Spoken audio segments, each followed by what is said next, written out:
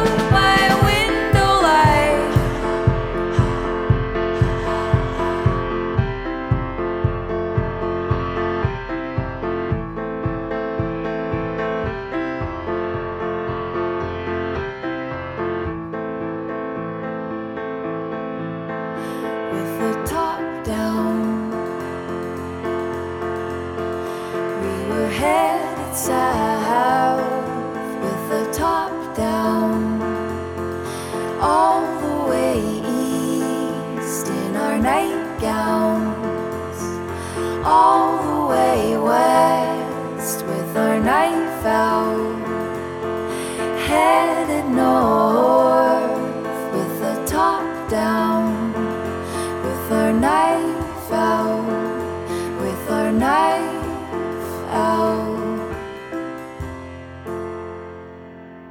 Joshua D. Fisher received his master's in journalism from cultural reporting and criticism. Ah, shit. Let me try it again. I received it from NYU in the cultural reporting and criticism program. Yeah, I was just reading poorly. No problem. I always want to keep this in here. That's okay. Let's get casual. Let's get loose. Yeah, so that was the intro. Me going fuck or shit or whatever I said. Love it. Yeah, so you've written this great book, Meet the Regulars, People of Brooklyn and the Places They Love. Yes. Yeah, so it's great. It's beautiful. It's a just to tell my take on what it is. It's a book with pages and pictures, portraits of these folks, and interviews and some essays from you. And it's all about people who are regulars at spots in Brooklyn. And this started as a series of blog posts, right, on Bedford and Bowery. Did I follow that right? Yeah, you did. You did a good job of explaining what this book is. There's 41 interviews and there's 123 full color photographs and a handful of essays and some beautiful illustrations and an illustrated map by a wonderful graphic novelist. But to get back to your question, yes, the series started on the blog Bedford and Bowery, which is a New York magazine partner. And Bedford and Bowery had reached out to me to see if I would like to contribute to their new blog, which particularly covered the neighborhoods of Williamsburg, Greenpoint, and Bushwick in Brooklyn, as well as a couple of neighborhoods in Manhattan. And I pitched them the idea of this series that I called The Regulars. And what I would do is I would just go to various bars and restaurants and shops and find out who the regulars are there and just sit down and have a human conversation with them, find out why they like the place, what they like about it, but also use that as a entryway into the person and who they are and what's going on in their lives so that I could get a larger snapshot, both literal and figurative, of the people that live in Brooklyn. And you know, this was a place that the reason why I was approached by Bedford and Bowery was because I had been living in the same apartment in Greenpoint for 10 years at that point. And so they said, well, this guy probably knows the neighborhood and probably knows Williamsburg and Bushwick. And, you know, my feeling was, yeah, I've been living here for 10 years. Now it's been 13 years in the same apartment. And I started to see how much the neighborhood had changed, how much places had changed and places had closed and new places had opened. And I had changed. I'd grown up some. My friends had grown up some. A lot of them got married, moved elsewhere, got new careers. And I started to wonder, you know, who's still at these places that I used to hang out at and who's hanging out at these new places and what else is going on in Brooklyn and how can I tell their stories to a larger audience? Yeah, I like the way that the neighborhoods themselves sort of act as characters, you know, like that's what the changes in the neighborhoods and the ideas of I'm especially like tuned into the idea of being priced out of a neighborhood because just by chance I found this like shady basement apartment in Kensington, Brooklyn, where I was I'm priced out of the neighborhood. It's just that I happened to find this place. So, and having only lived in New York for 9 years, I'm already experiencing like, wait, this is my place. So it's cool. I really appreciate the book in presenting the people and the places and the neighborhoods and how that it becomes a part of, you know, the story. I agree. And thank you. You know, this is a phenomenon that's happening all over the country. It's happening in Brooklyn, of course, and it's happening just as hardcore, if not more so, in San Francisco and, you know, places like Austin and maybe, you know, Chicago. It's gentrification, and we're all players in it in different ways. You know, there are the gentrifiers, there are the hipsters, there are the long-term residents that have been there for decades. There's the new people that are moving, that have more money, that are moving from other neighborhoods and other areas and into places that they wouldn't have otherwise lived in. And there's all the new places that are then built to serve them. And this story in the neighborhoods, I agree with you. The neighborhoods become characters, of course, as well. And the characters as well, they're all sort of playing in this larger story about this rapid change that's occurring in cities all over the United States, and in particular in Brooklyn. And, I have a whole essay about the gentrification thing, and I also take care to restate a lot of the quotes that pop up from the various interviews about gentrification into that essay. The point that I'm making here, though, is that gentrification and this struggle and the force that it plays in everyone's lives in all these neighborhoods came up in nearly every single interview. So again, the neighborhood and the changing neighborhood are hidden characters that play a very powerful role in everybody's story. Yeah, I'm kind of flipping through the book right now. There's a spot in here somewhere where it must be at the back where, and you wrote the book, so I'm sure you can just tell me the places, like the map and the places, and there are several of them that are closed, like Spike Hill and Splitty. Yes, Splitty. Yeah. Two of the places that are featured in the book closed in the time that I was doing interviews to the time that the book became published and released to the world. One was Spike Hill, which was on Bedford in Williamsburg and right by the L train stop. And that was actually, to me, that was actually a newer place because I moved here in 2003 around here nearby Williamsburg. And I was sort of thought of Spike Hill as a newer place, but it really had been around for several years. And I interviewed the actor Kevin Corrigan there. You may know him from, he's currently on Dice on Showtime. He's the co-star. He is a really familiar face. Once you see him, you would remember him from The Departed, Martin Scorsese, or from Pineapple Express, that hilarious movie with James Franco and Seth Rogen. Yeah.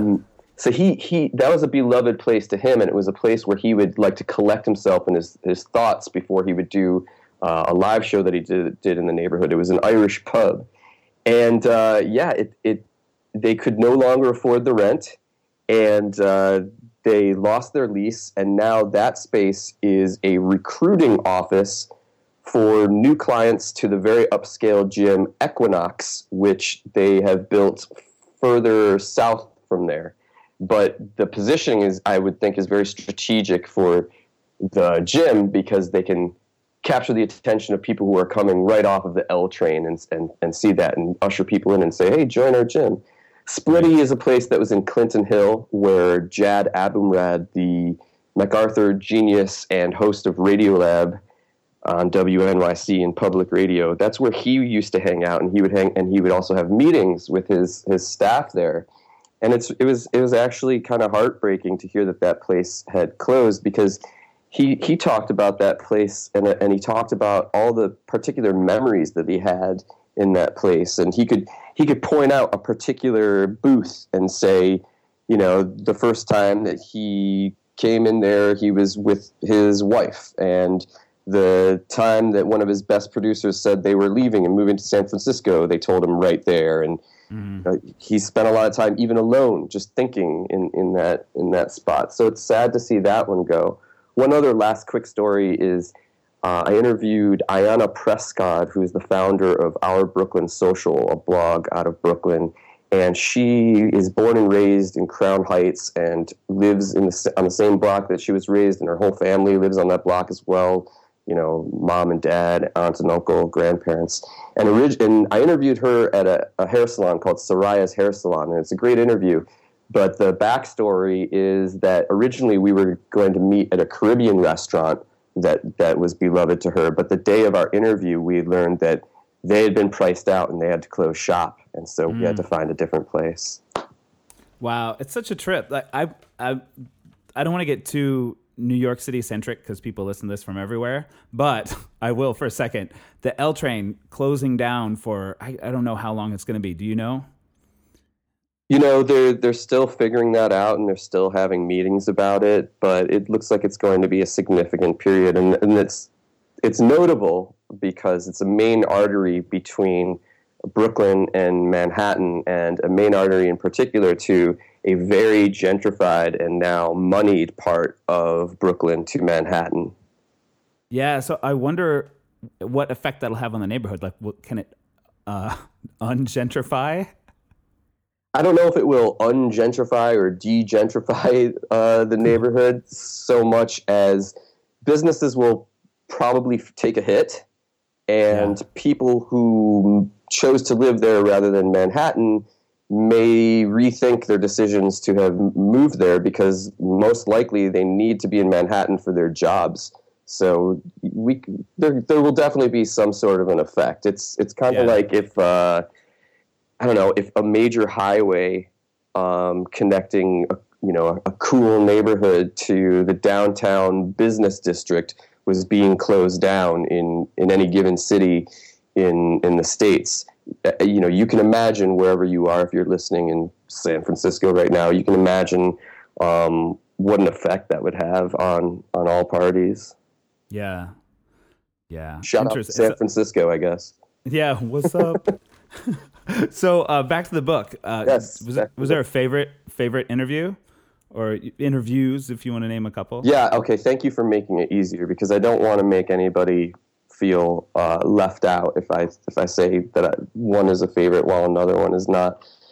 The very last interview in the book was a particularly special one for me. It's with a comic named Simeon Goodson, and it's at an establishment called Two Steps Down, and that's in an neighborhood called Fort Greene or Clinton Hill, depending on who you ask, because it's right on the border. Right. And the reason why that one was so special is because it's been around for decades. It's only open on Friday nights. You wouldn't really know that it was a place unless you knew it was there, because you have to walk upstairs to get to it. And it's something of a private club. You don't have to have a membership card or anything like that, and the door is open to anybody in the public. However, first you have to know about it. Second, you have to know when it's open. And third, basically everybody in there has one degree of separation from another. You really wouldn't go in there on your own. You would go there if somebody was taking you there. And this comic, Simeon Goodson, who is born and raised in Brooklyn, he brought me there, and he introduced me to everybody there, and everybody knows him because he basically grew up there. It's a place where he had his first job, where his mom insisted that he get a job and get off the streets and stop playing video games and selling some drugs, I believe he told me during the interview. Nice. And the two women who own the place are his aunties, his honorary aunties, and they would look after him.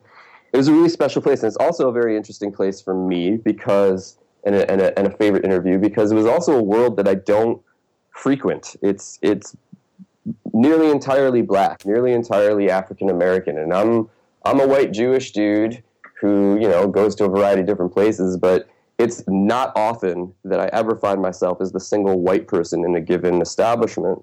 And not only that, it's a place where older African Americans also congregate, ones that are involved in politics. A lot of politicians. It's a place where they can let their hair down and turn up and have a good time and sing some karaoke. And so it just felt really special, and it felt like I was admitted to a really authentic and beautiful private setting. I can see that. That sounds super cool. Yeah, but there's a variety of different wild and crazy, interesting interviews. I got to go to a strip club in the middle of the day, and I can say that in the handful of strip clubs I'd ever been to, I'd never been to one in the middle of the day, which was pretty depressing and weird, but it was super cool to meet the erotic photographer / artist Ellen Stagg, who is a regular there, and she has such reverence for the women, the different diverse bodies and diverse women that work there, and she even met her boyfriend at the strip club itself. So there's a really fun story to that, and a real opportunity for me to be also in another environment that I definitely have not gone to many times, but also I wouldn't have immediately thought, okay, I'm going to go to a strip club and be able to find a regular, let alone a regular who's a woman, let alone a regular who's a woman who sort of operates in this world, and happened to meet her boyfriend there. So that's a surprising and fun interview. Yeah, it must have been so cool. I love this type of project, and it's something that I can't really see myself doing, which maybe is why I'm very like taken with it. Just that the ability to go and talk to so many different people in so many different walks of life, and with this common theme of regular establishments, I love. It's great. It's funny you should say that because, as you know, you're a journalist, and as a journalist, writer, person myself, there's a lot of things that I can't see myself doing, but something that I could see myself doing, and I did think that, I have a knack for, or I enjoy doing, is meeting different people and simply sitting down and having a conversation with them. To me, that's easier than long-form research reported, hardcore news stories or, political stories, all stuff that I'm definitely interested in, that I read about. But this was a project that I felt I could do this because I enjoy having a good conversation. I like connecting with people, and I like the scenario, which is one that's rapidly fading and disappearing from our culture, of simply sitting at a table, having a beer, looking a person directly in the eyes, and just talking for 45 minutes. We weren't looking at our phones. We weren't tapping away on our laptops or checking out, or if we couldn't figure something out, Googling it. We just had a conversation, a human interaction, where I could ask them questions and laugh at their stories and joke around with them and find some poignant moments and really connect. That's something that I enjoy doing, and something that, if this book is successful, I would love to be able to parlay that into something I could, live off of and keep doing. Yeah. You talk about that a bit in your, more than a bit, in your essay. I think it's called I Hate the Future. Is that right? That is the title of the essay. I Hate the Future. I love Hate the Future. Like, there were so many things that I was like, yes, but also like, but wait a minute.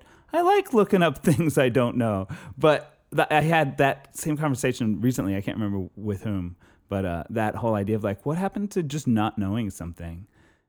Yeah, I'm very insistent about that, even with my friends. When we don't know something and people start reaching for their phones or want to Google it, I've said for years, I always say, use your brain. See if we can remember. And if we can't, who cares? It doesn't matter. Yeah. It's not so crucial, and it takes us all out of the moment. But let me be clear. I'm also a cranky, salty, grouchy person. Yeah. And as much, and that was actually one of the larger challenges for me with this project. And it's actually just a problem that I have, or a challenge that I have in my daily life. I really love connecting with people. I really love understanding people, but I also really can't stand people. I can relate so much. It probably has a lot to do with living in Brooklyn for 13 years and working in Manhattan for a large part of that.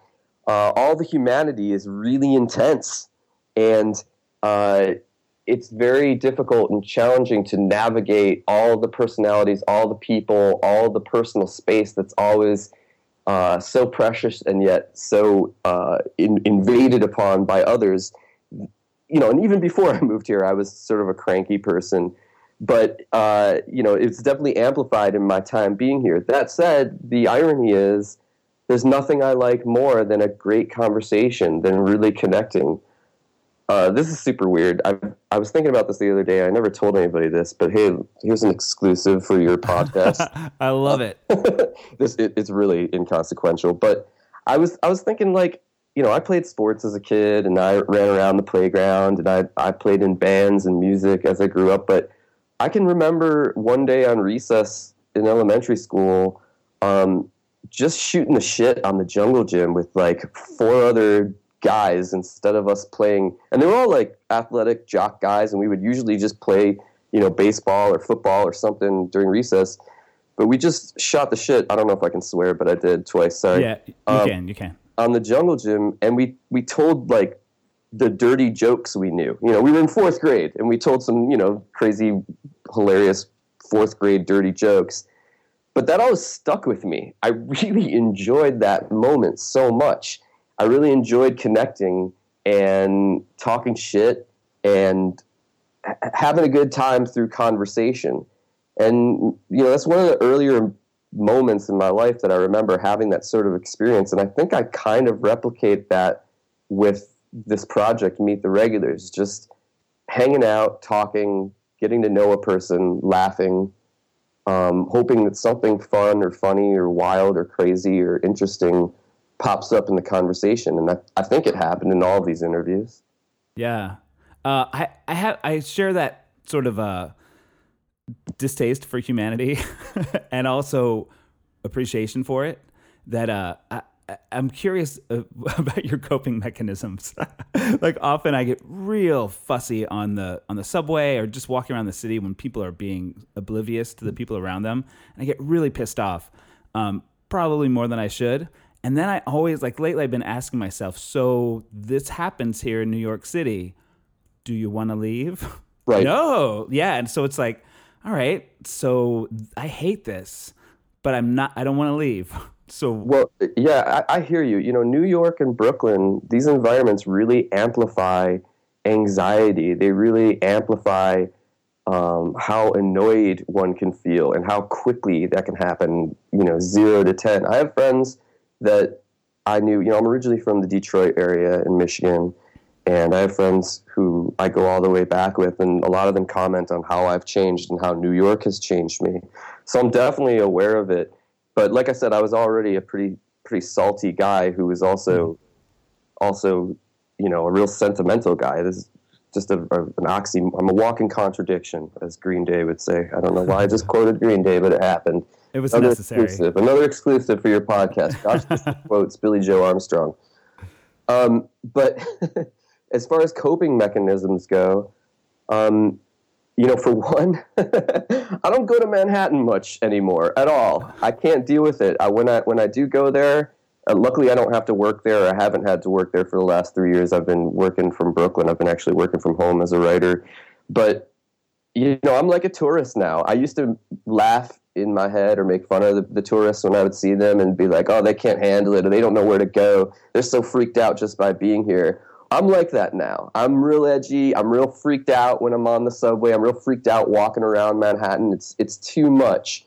Brooklyn is more my speed, but I would also have to say, I've been very fortunate to live in this apartment in Greenpoint, Brooklyn for 13 years because my landlord has kept the rent the same way. We'll keep that our secret. And all your listeners can keep that a secret, and everybody who reads my book can keep that a secret. I guess it's not a secret anymore. But that's allowed me to stay in this great neighborhood, but it's also exploded around me, and there's so many more people and so many more great, restaurants and bars that I check out for sure. But at the same time, it's like blowing up my spot. It's a lot to deal with.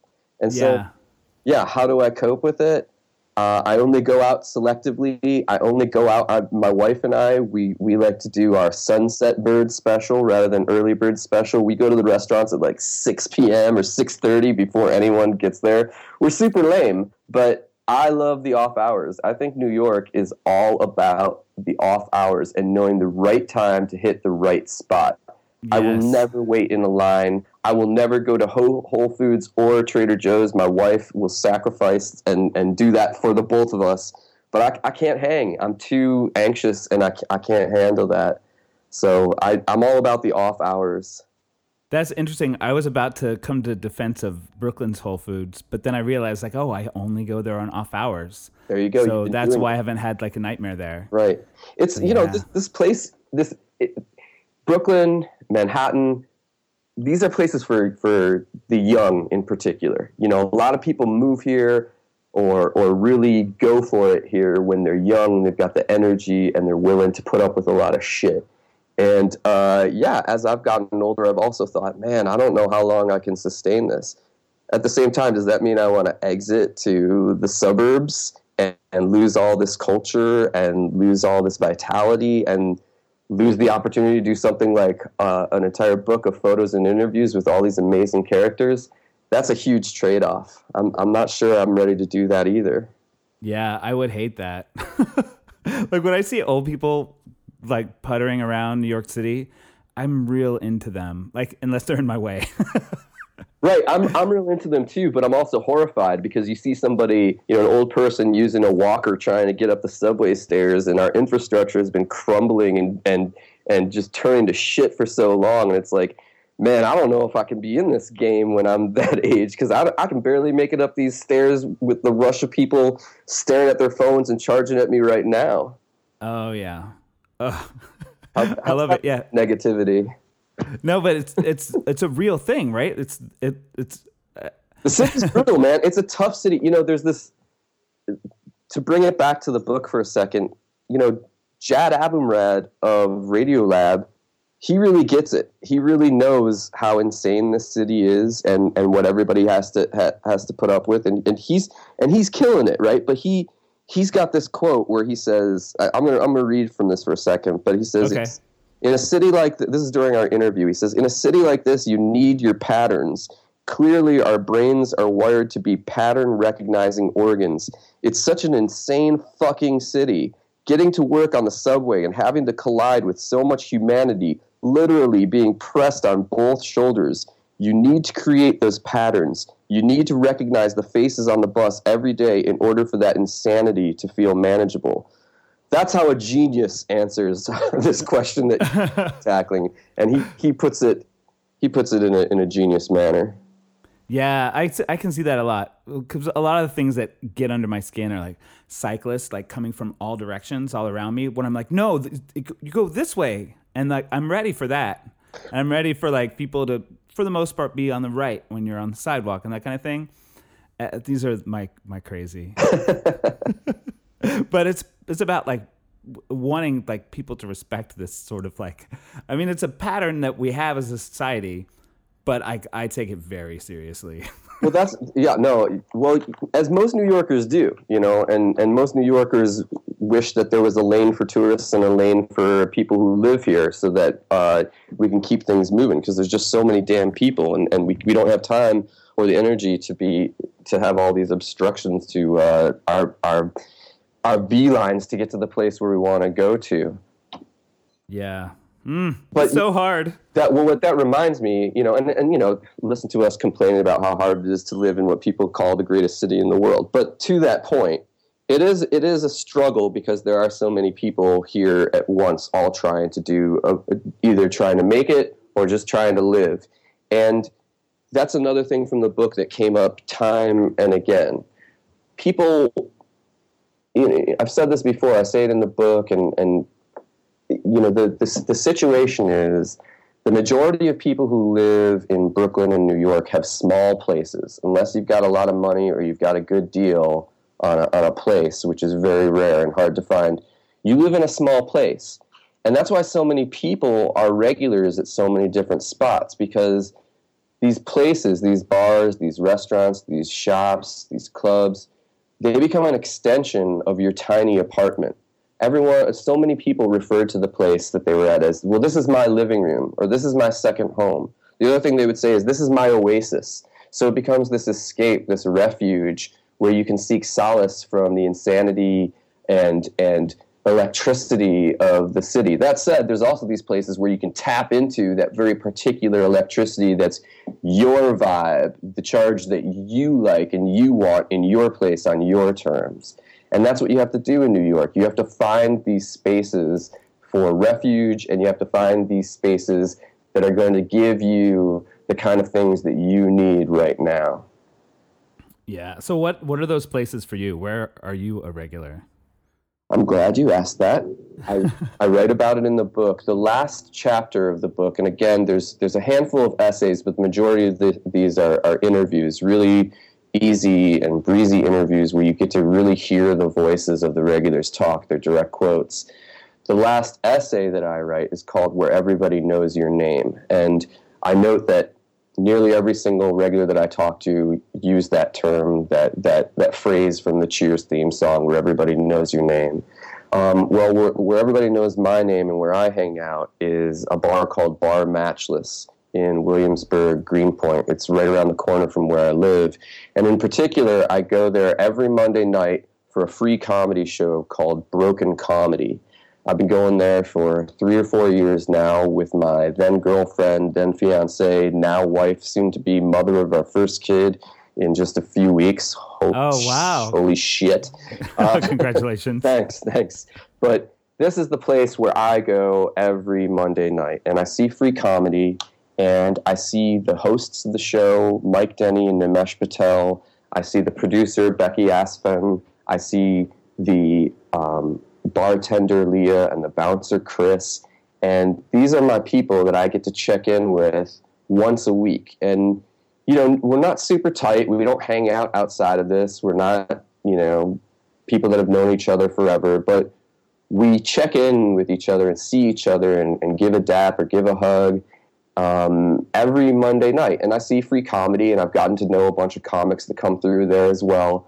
But that has become sort of my treehouse club joint where I know I can be comfortable. I know I can see people that I know and like. And I say this in the essay as well. It's a little melancholy too, because as you grow up, as you get older, you grow apart from your friends. You know, your friends are your whole world for so long, you know, from your school days, your college days, your early days hanging out in whatever city, trying to make it, playing in bands or working at record stores like I did, or trying to be a journalist and writing, going to parties and stuff. But eventually people pair up and they get married and they move on and their careers progress and they go to other places and everyone gets real busy and they start having kids like I'm about to. And you don't get to see those people, those very particular people. And it's hard to schedule time to see them. And that's lame too, because it went from just calling a friend up or sending a text to hang out to, oh, well, let me check my calendar. I think I'm open next month at this time if you can meet me here for 20 minutes. At Broken Comedy, I can go there every Monday night and see this handful of people that I know and connect with them even in this minor manner, and it feels right and it feels good to still have that sort of companionship and connection. I mean, see, I'm a sentimental dude, yet I'm also a cranky dude. Right. That's cool. I love this whole project is great.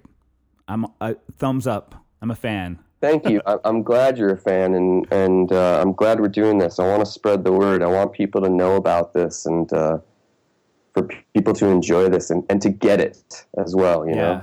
Yeah. I'll do what I can to help. Where's the best place for us to find you online? So that's a great question. The best place to find me online would probably be Instagram. You can find me at meet_the_regulars. You can also find me on Twitter at Meet the Regulars, no underscores. Meet the Regulars is also on Facebook, one word, Meet the Regulars. Those are the three best places to find me online. I'm not the best with social media, as I complain in my essay, I hate the future.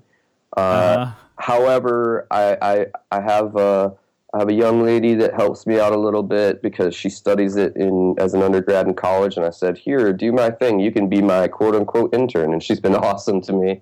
And that's great.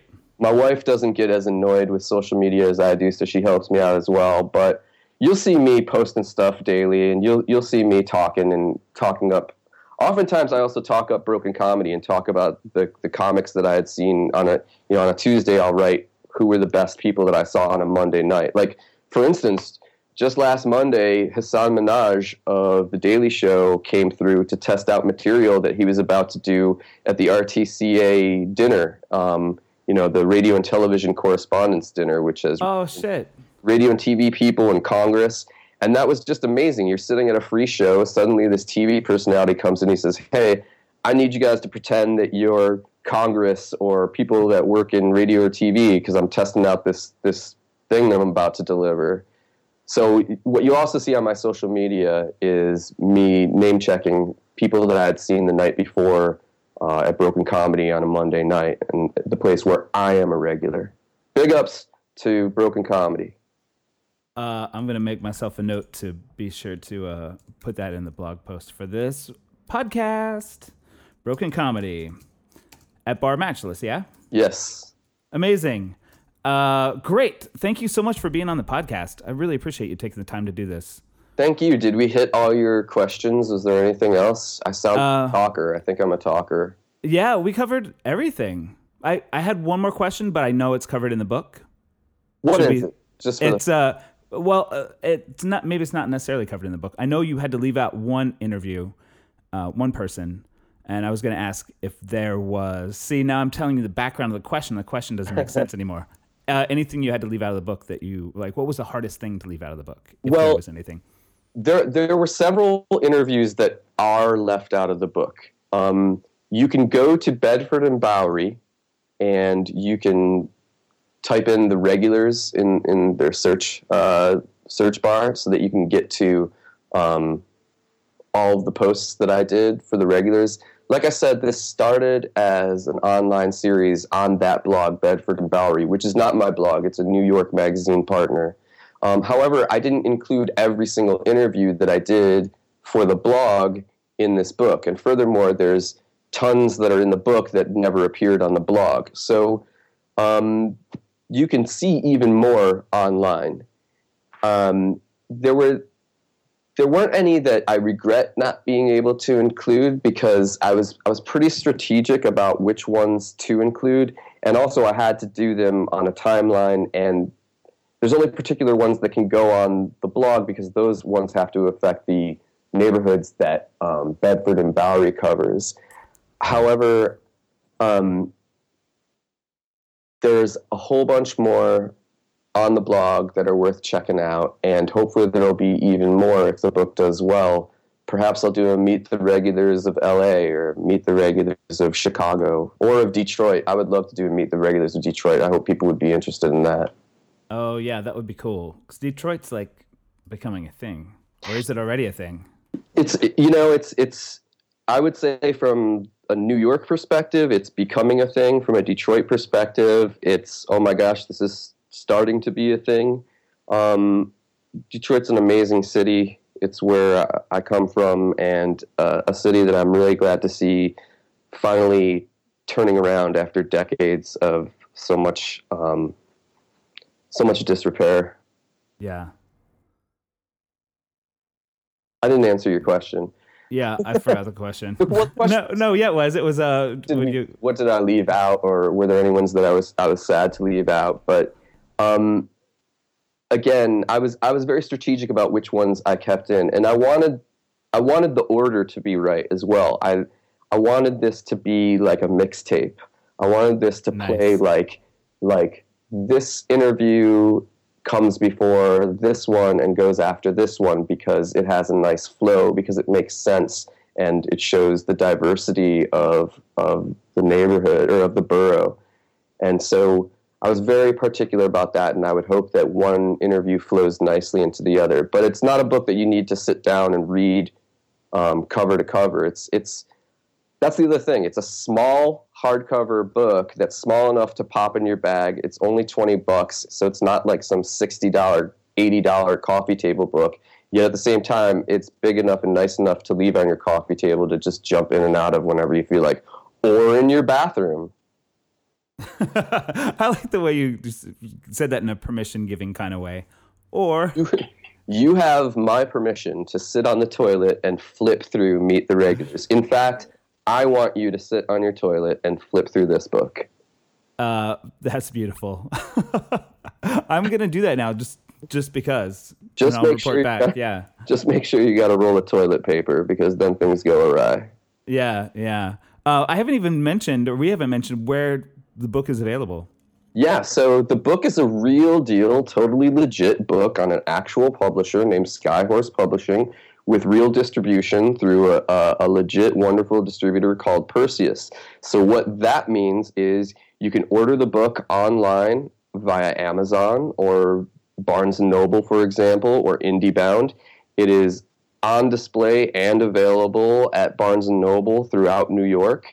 I would encourage you to go to your local indie bookstore and see if they have it. They should have it, and if they don't, demand that they have it, because you want to support local bookstores and you want to see rad books like Meet the Regulars in your indie bookstore.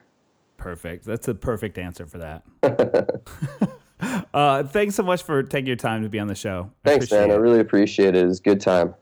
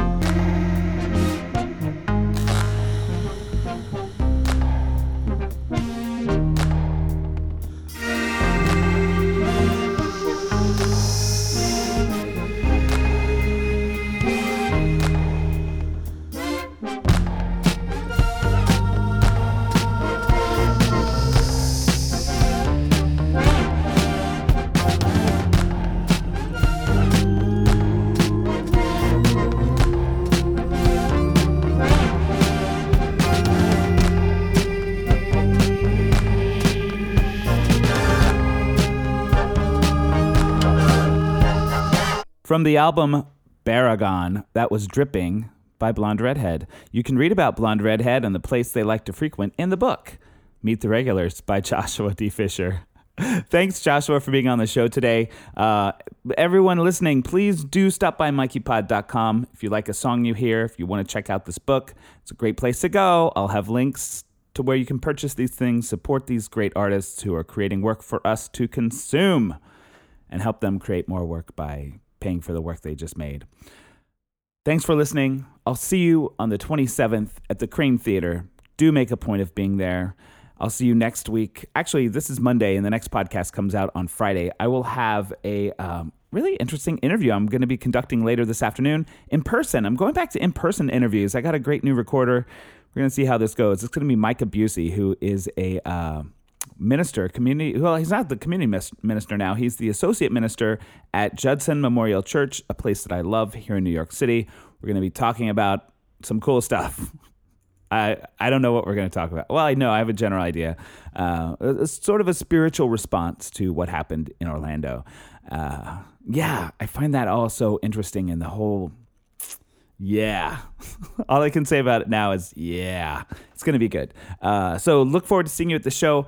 Send me an email, mikeypod@gmail.com. You can stop by iTunes or the Google Play or Stitcher. Leave a review for the podcast if you like it. I guess even if you don't, that'd be great to have that up there too. And you can find me on social media, all the places, at Michael Herron. And yeah, I think that's everything. Really, I'll see you the 27th. Do say hello. Talk to you later.